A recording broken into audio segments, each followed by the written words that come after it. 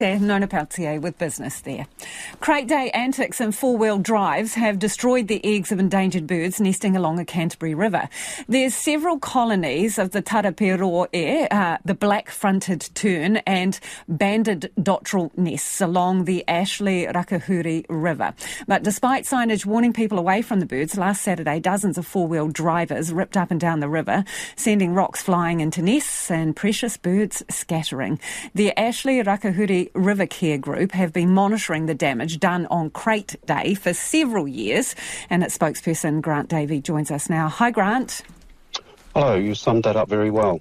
Yeah, tell me about the extent of the damage. What have you been able to tell after the event? Yeah, well, this year there was about 150 four-wheel drives going along the river. The River Care Group, we're trying to look after a couple of those colonies, and we had a couple of protesters there who managed to keep the vehicles away from one of the worst places where there's lots of little chicks running around, but they went within a few metres of nests and very small chicks. And in the other colony, the vehicles sort of badly affected 4 nests, which doesn't immediately sound a lot, but the eggs in 2 nests were broken. An egg was thrown out of a nest with the four-wheel drive actually driving over the nest in another location, and four-wheel drive just straddled a little chick. Must have been very terrified right at the nest. So how precious are these birds, and when you talk about some eggs being damaged, what does that mean to the overall population? So the black-fronted tern is the most endangered bird we have along the riverbed here, and they only nest in braided rivers in eastern and southern South Island. And they're classified as nationally endangered, which is the second highest category of endangerment. And basically they're on the path towards extinction. So what actually happened by itself is not massive, but it's just another nail in the coffin of these birds. We have massive problems with predators, particularly the Norway rat. And those problems are just absolutely terrible to try and address. But we should be able to keep people in their dozens to hundreds driving through their nesting colonies, but it's turning out to be not very easy at all.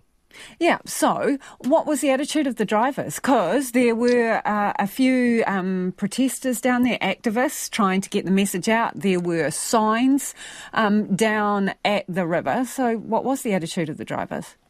Yeah, DOC and police were stopping quite a few of the vehicles coming in and explaining the problems that they might cause, but they just kept going. We had a couple of protesters there who were fairly bravely stopping these vehicles and talking to them and trying to get them to go around the northern part of this particular colony. It was all, I think, quite friendly, but they just not taking any notice. They think they have a right to get out in the river and drive around. So we're not talking about organised clubs of four-wheel drivers here. We're talking about people who were organised on Facebook. Yeah, so I understand that some of their licence plates were covered up as well. So what does that say to you? Yeah, so some of the vehicles, I think, probably weren't registered, didn't have number plates in the first place. I think some of the licence plates had been taken off, and I noticed one where the licence plate had been taped over. So these people are very aware that they shouldn't be there, and they know that if they're photographed with a number plate, they can be tracked down. So they understand what's going on, and they choose to ignore the problems. I've seen some of the footage, and we've been playing some of it while you've been talking to us, and they are ripping through there at a bit of a rate, and there's lots of them, and it's not a new thing. It's been going on for a while. So what can be done to stop it happening again next year? Yeah, probably the most obvious thing, something that I think DOC is promoting, is that don't do it when the birds are nesting. And at the moment, it's the very worst time. In December, the birds have got chicks, a lot of them. There's still a lot of nests there. Some of these species, well, probably all of them, if they lose nests early in the season, they can nest again. But I think if birds at this time of the year nest again, they're not likely to be successful. So another thing is perhaps putting fences around the nesting colonies, which some people are suggesting. There's got to be more education, and the laws need to be tightened up so DOC can do meaningful enforcement. At the moment, it's just too difficult. On that note, Grant, is it just a free-for-all? I mean, can anyone go down there and drive their vehicle and that's perfectly legal?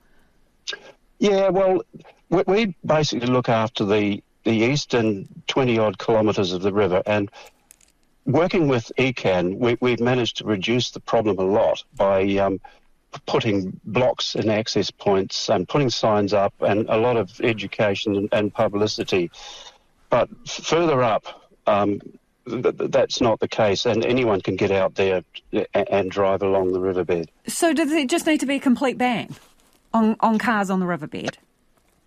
That is really in a very difficult basket, doing that. It's something I'd like to see, but there needs to be a ban during the nesting season anyway. Understand. Hey, thank you so much for your time. That is Grant Davey, who's from the Ashley Rakahuri River Care Group. They're concerned, every crate day, a bunch of people get down there in their four-wheel drives and rip along the river, and the birds are suffering as a consequence.